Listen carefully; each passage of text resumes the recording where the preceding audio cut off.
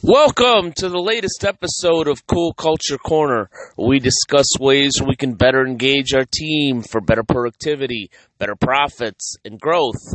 I'm your host for Cool Culture Corner, Ken Bader.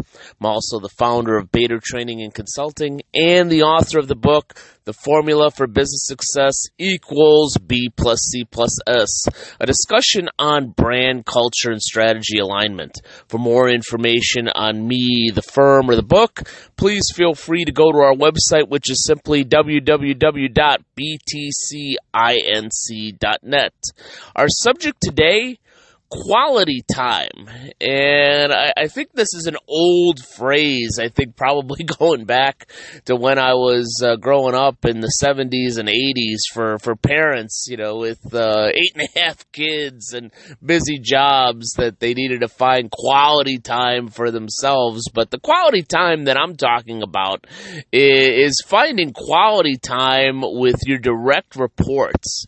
I don't even necessarily like the term direct reports, but you know what I'm talking about. Talking about our team members, the people that are part of our team that we lead, whether that's an actual employee-employer relationship or small business ownership or even a nonprofit after-work group.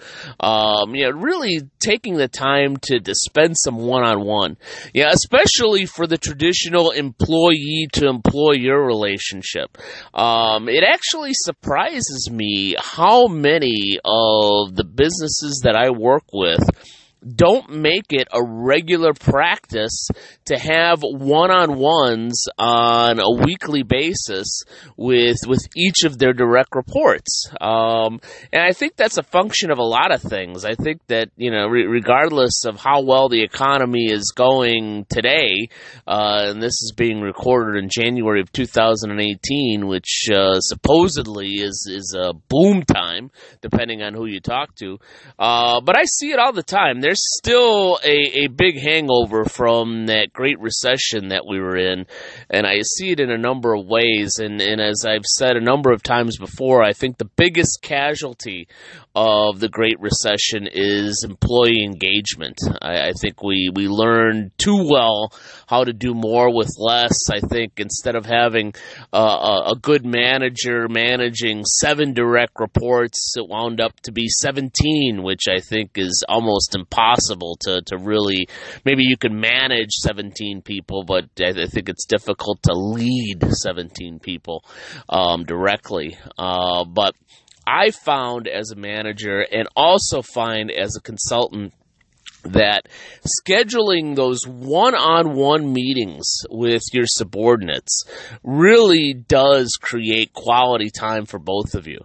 In a perfect world, I think 1 hour per week per person is truly needed in order to really build a relationship. But I understand resources, especially time, especially if we're spent out there, that maybe that just isn't realistic. But then make it a half hour per week or 1 hour every other week or something like that. But get it on the darn calendar, because if it's on the calendar, then we're more apt to make that happen.